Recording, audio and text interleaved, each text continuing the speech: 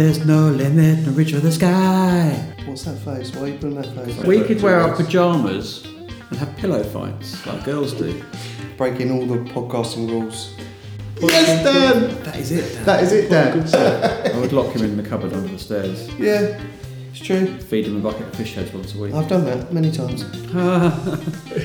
Bag face over here. I felt all these years I felt I was ugly. My whole life. Oh, breakfast flash before me. Dreams that I've been arrested for things that I hadn't done. Or like encouraging people, doing the laundry. I just got that, it's very funny. All those sort of things. Let's move on. Sorry. 2 flat whites down. I'm ready. I haven't started mine one yet. I'm ready.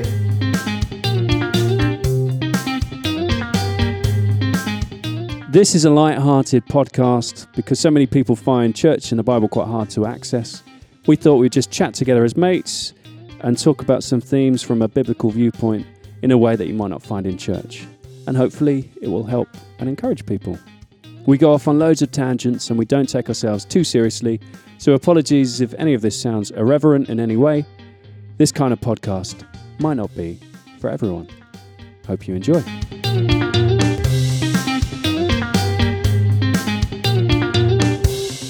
Hi, welcome to this podcast. My name's Dan Ursel. I'm here with Ben Harrison. Hi there. And Adam Alana. Hi there. I thought to start off this podcast, we might play A game? Bibble or Dribble. Oh, I love Bibble or Dribble. It's my favourite. So I'm going to give you some alleged Bible verses. They might appear in the Bible, Bible. Yeah. Or there might be a bunch of dribble made up. So I'm going to test your Bible knowledge. Yes. And you tell me if this is a Bible verse or if it's a bunch of dribble. Okay, Ben might be good at this. So, I'll probably be quite good at this. Yeah. Jesus said, red sky at night. You know that saying about red sky at night, shepherds delight. Dribble. Red sky at night, barns on fire. That's what Jesus said. Dribble. Is that in the Bible or is that completely made up? I'm saying dribble. What are you saying, Ben? It's rubbish, isn't it? So you're saying dribble? Dribble. Yes. So we both dribble, please, both Dan. dribble. Well, unfortunately, guys, it is actually in the Bible. Such a lie. Matthew 16, verse 2 to 3. Right, can you read the whole verse, please? I want to hear it. Well, you have to look it up. Well, you haven't even prepared the verse, so we can't actually double check it to make sure you're not lying. I've got my laptop going, my iPad going, my phone recording. But why is it not on there? Why haven't you not got the whole verse? I've written down the reference so you could look it up. Matthew what? Matthew 16, verse 2 to 3. Right, get on with the next question while I look that up. This does encourage you to actually look at your Bible. Is it in the Bible that God said cleanliness is next to godliness? I'm going to say dribble because the first one was Sorry. Bibble. But who said that? God or Jesus? Well, is it in the Bible that cleanliness is next to godliness? Those exact words. Or something to that effect. Oh, that's very vague. That's very vague because there's stuff in the Old Testament about being cleanliness, about the Levites. Is there? Yes, Levites were priests that had to be Right, clean. what was it? Cleanliness is close to godliness. You know that phrase, cleanliness is next to godliness? Now, it depends, like Ben says, it depends on if you're cheating or not. Well, because I'm pretty sure if you Googled cleanliness next to godliness, that a verse would come up that would vaguely represent that phrase. Exact words aren't in the Bible, but there is a lot of stuff about cleanliness. So what are you going to go with, Bibble or Dribble? I'm saying dribble. Or based on those exact words, dribble. Dribble, you are correct. It's not in the Bible. Yeah, and it does actually say, for the sky is red and in the morning it will be stormy today.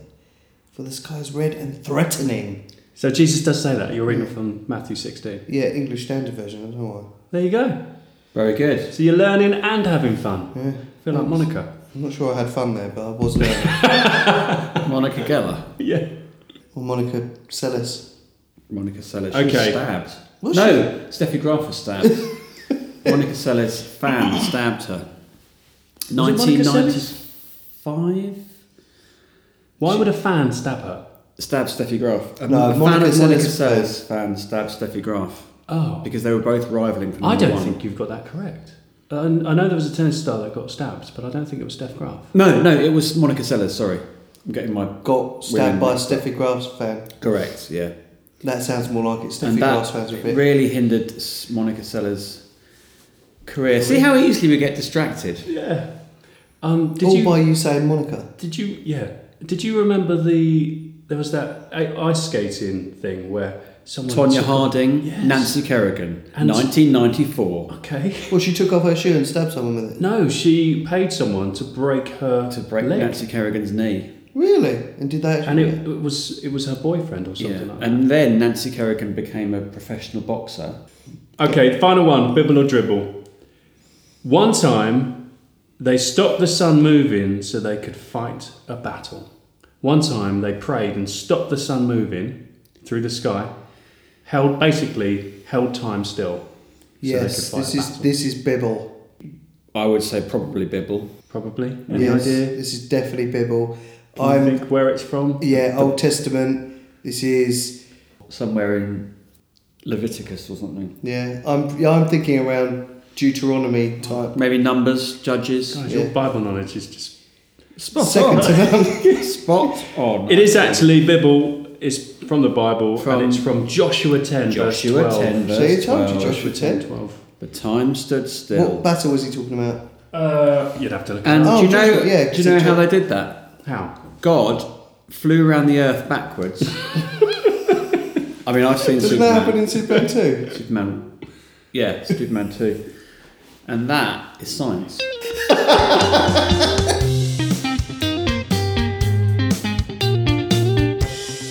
Well done, boys. You did really well. Today, No, we didn't. We got 1 out of 2. why do I feel like the teacher here? Wow. Trying to praise my wayward student. That's terrible. That's 33% we got. Is that a pass? Depends. Well, Is depends that, where you're is studying. that even a D? You'd probably get a sticker for taking part. Brilliant. All you've done is told me off this morning, telling me to move, think, play, and I'm the only one who's actually listening and doing what you say. Can you And just work with me on Ben it? is like the defiant child and never gets told off. Ouch. No, I did French AS a couple of years ago, and 2 years ago. Did you? Yes, got a D. You're nearly 50. I know, and part an E was 40-something%. Okay, but it's like higher level maths, isn't it? Yeah. You It's get French is not like maths, Dan. You get 40% and you still pass because it's so hard. But we got 33%, Okay, yeah. so we failed. So That's maybe a third. We've got a if you're third doing right. maybe if you're doing a Bible podcast, you might want to read Brush your up Bible. on- yeah. This just shows you why men find it hard to engage with the Bible, because we Can't are be. rubbish at Bible or dribble. But doesn't it make you go, I'm not sure that's in there, and then you have a look and you go, oh, Well, it's who a knew big. that? The Bible's a big book. Yeah, You So can't know everything. Yeah, it's true. No, That's why you need to ask obscure questions. Like Test I did. me on just Genesis. refer to stuff. So today's podcast, we were going to look at the theme around encouragement, words, the power of words, how they affect us, and I'm sure we've got loads of wonderful stories of how we've been encouraged by parents and teachers. I think loads is a strong word. I've built my football management and youth dear. ministry upon the powers of encouragement. or lack of encouragement. I think sometimes though, by sort of calling out people for their failures in football and life, that almost is an encouragement. Makes them want to prove me wrong. I was brought up in a strong tradition of sarcasm and irony by my parents. Adam's coaching style is all about berating people publicly. Berate Obama. Not sure that's He gonna- gives refs a real hard time as well. only when they're morons. Hang on. I'm not sure anyone respects me, to be fair. I think they just don't want to be berated. Yeah.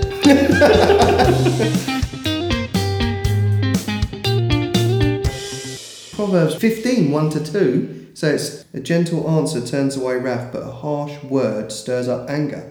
The tongue of the wise adorns knowledge, but the mouth of the fool gushes folly. Sometimes you gush folly. I gush a lot of folly.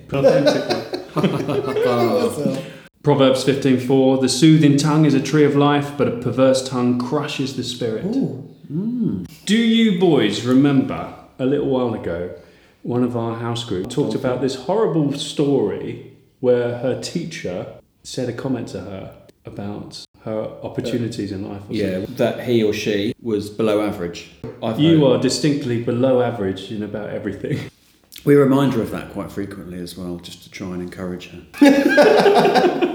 Words can have a damaging effect. Yeah. I'm sure we can all think of very much. times where we've been like, that's not encouraged us. So just now, we were in a cafe and...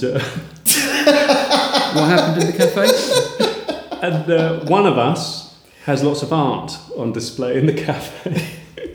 I hope this is going to a good place. Story. And the owner was quite brutal, saying, "Oh, yeah, we don't like that painting. You can take that away." We've wrapped it up for you. It's ready to go. Yeah, but I mean, art is very, very subjective, and I would rather somebody hated a piece of my art than had no opinion about it. Would you? I want someone to look at a piece of art and say, I hate that, or I love that, but you don't want to pass it by.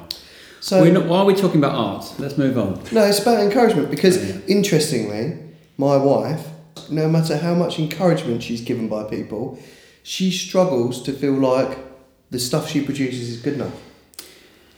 So she's sold 7 or 8 of her originals in the last 6 months, and yet still finds it difficult to take encouragement from that and to actually go, oh, that's amazing. I must be good. Whereas you, on the other hand, you don't mind. You don't mind if people say that's rubbish. That is art. Whether it's music, art, writing, you have to accept lots of criticism. It's a flooded market, and as you say, one man's gold is another man's gold is another man's green. But I think there's a difference between saying, "Oh, we're not going to sell this one or display this one," and saying, "No, this is rubbish." Ouch. No, personally, I'm okay with that, but I know what you mean. Another person would be very sensitive. I thought you were quite deflated, and you say, "No, I was joking." I know that's his personality as well. He's very direct, but that's good though because other pieces he says he loves, so that's fine, and he sells quite a lot. But we see that on the football pitch as well. We see art being sold. Art being sold on a football pitch. No, we see. They call me an artist on the football pitch. They call you a lot of things on the football pitch, Adam. An artist is not one of them. I think they said that you were on the artistic register. I've got a wand of a left foot. A wand. Stump of left foot. But we see that on the football pitch. We see people are confidence players. When their confidence is up, they play really well. It's nothing to do with skill. It's to do with feeling comfortable and accepted. I'm a confidence player. But it's funny because some people can walk off the pitch. I've done this before. I've thought I've had a shocking game and then been voted man of the match. I don't remember that. And I don't think I remember you ever having a shocking game. Well, it's funny, isn't it? How we view. Oh, that was an encouragement. Yeah. No, you have a good footballing brain, Dan. Yeah, but I think it's not a good footballing body. He gives with one hand and takes with the other. Like in Fenway. That's your footballing body. He's wider than he is tall. Yeah, he's massive. It'd be very hard to mark. Yeah. Just bounce off him.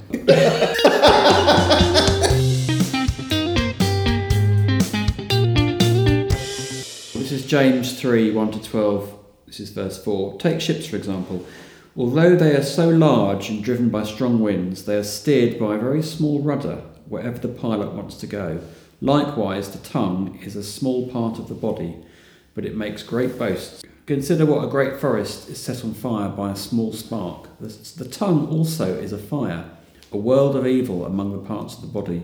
It corrupts the whole body, sets the whole course of one's life on fire, and is itself set on fire by hell. Oh, it ended quite heavy. Well, I just want to ask a question. So, is somebody who drives a ship a pilot? Yes. Oh, so they're a captain, sailor or the sailor. I would never refer to somebody.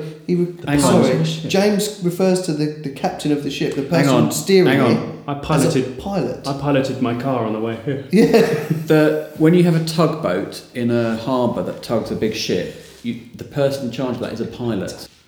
Let's move on. Sorry. In our football team, we've got other players who will not feel like they've done a good job unless they score. One player in particular. He said that to me before. He said to me, I don't feel like I've achieved anything on the pitch unless I score or get an assist, because he feels like that is it's only a measurement measurable tool. way. Yeah. So if he was in goal, he would need a clean sheet.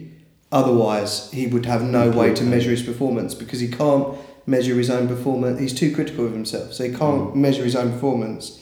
And I've seen him have games where he's done nothing in terms of goals or assists, but he's been one of our best players because he's been the guy who's created or tracked back or done. I've seen games when you've done nothing in terms of goals or assists.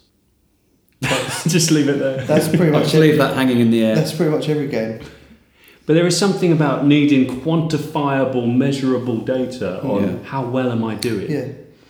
And they say that about the millennial generation, don't they? They say that what do they call us? Snowflakes. Yeah, because we're in constant need of encouragement. And yet, it's the snowflake generation that are leading the campaign to combat global warming and environmental disasters. Because they're all going to melt because they're snowflakes. Well, because they know that it's very, very urgent, and they're leading us older adults. But also, are we not seeing a shift, particularly, I was going to say for men, but in general, to do with opening up about mental health and anxiety and depression? Yeah, that has definitely. I think, like we were saying with things like encouragement and stuff like that, men focus on statistics a lot more. So, how many passes did I complete? How many tackles did I make? If you had a Bible statistic running for the week that said, how many passages have you read? How many times have you prayed? How many songs have you sung? How many times have you gone to church? Like, those sort of statistics would then breed competitiveness, because you'd be like, Dan's prayed more times than me. Got to beat him. Yeah. I used to keep a notebook after I played a tennis match of every point I'd lost and why I'd lost those points. No way. Really? And again, so I'd have Was this when you were a pro? No, this was. Thank you for saying that. Did it help you? I think well, like you said, it made me quantify every match rather than just enjoying it.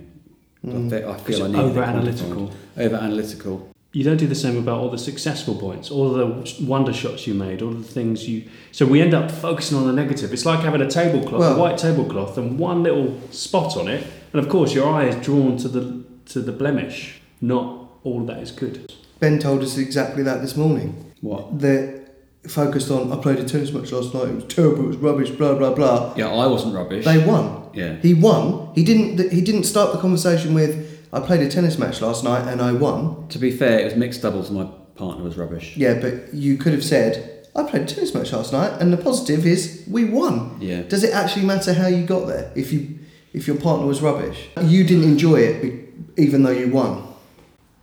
Does that mean that we are glass half empty people? Or we're perfectionists? I think Ben is a glass half empty person, yeah. I'm a... It's not... my glass isn't half empty. My glass has been tipped over and smashed on the floor. And then urinated on. And then you've got little bits of it in your fingers as you try to put it back together.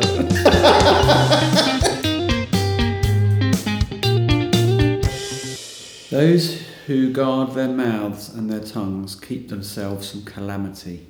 Proverbs 21:23. Calamity Jane. Yes. Starring Doris Day, who died to rest her soul. Right, 97 years Chewbacca. old. 97, was she? 97 years old. That's older than 96. Yep, that's nearly 98 years old. It's very old. So, and Matthew 15:11 actually says, what goes into someone's mouth does not defile them, but what comes out of their mouth is what defiles them. Preach it. And yeah, I wouldn't say being overly critical about your performance on a sporting level means you're like a pessimist. I think sometimes, because are you overcritical about your performance at work? Or yes, massively. Are you? I'm very critical about everything. Okay, so you are just a pessimist then. Yeah.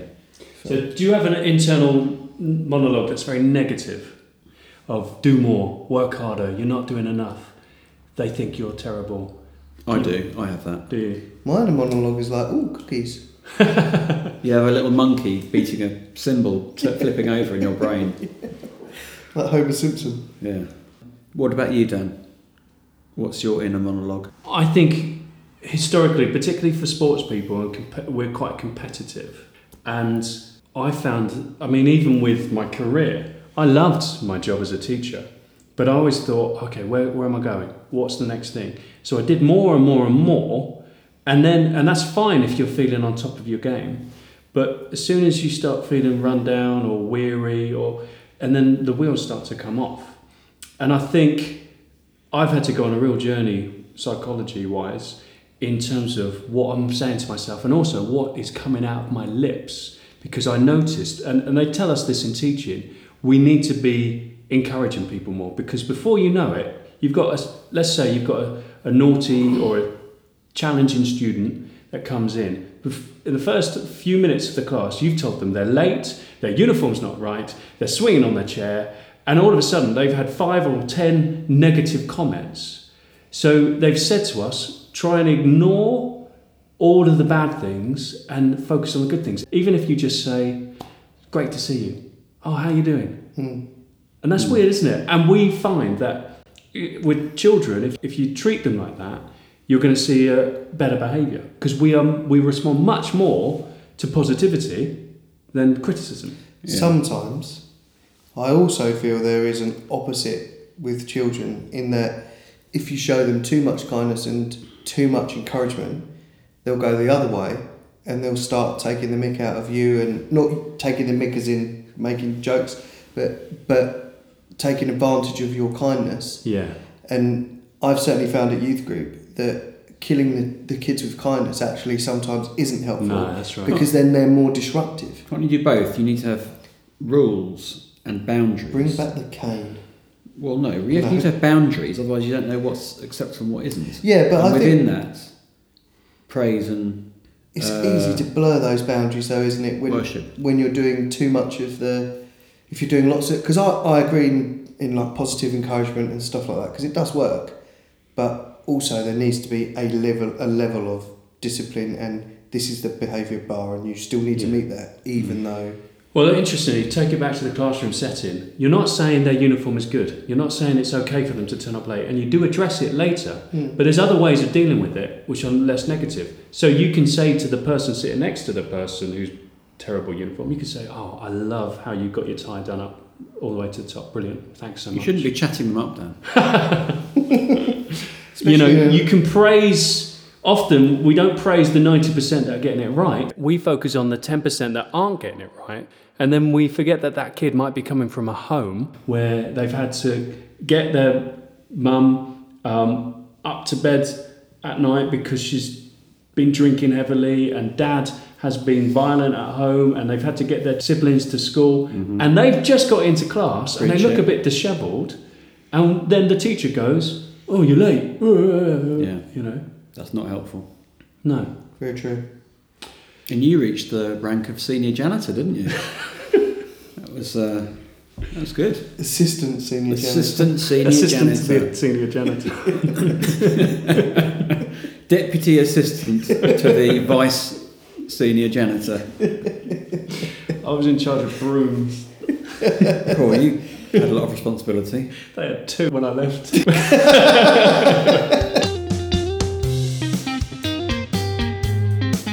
So that was just a quick look at words, the power of words, and keeping a guard over our mouths.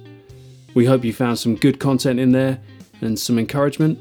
Don't forget to subscribe or leave a comment, and maybe pass it on to a friend as well. You can email us at thepodigalsonsuk@gmail.com. See you next time.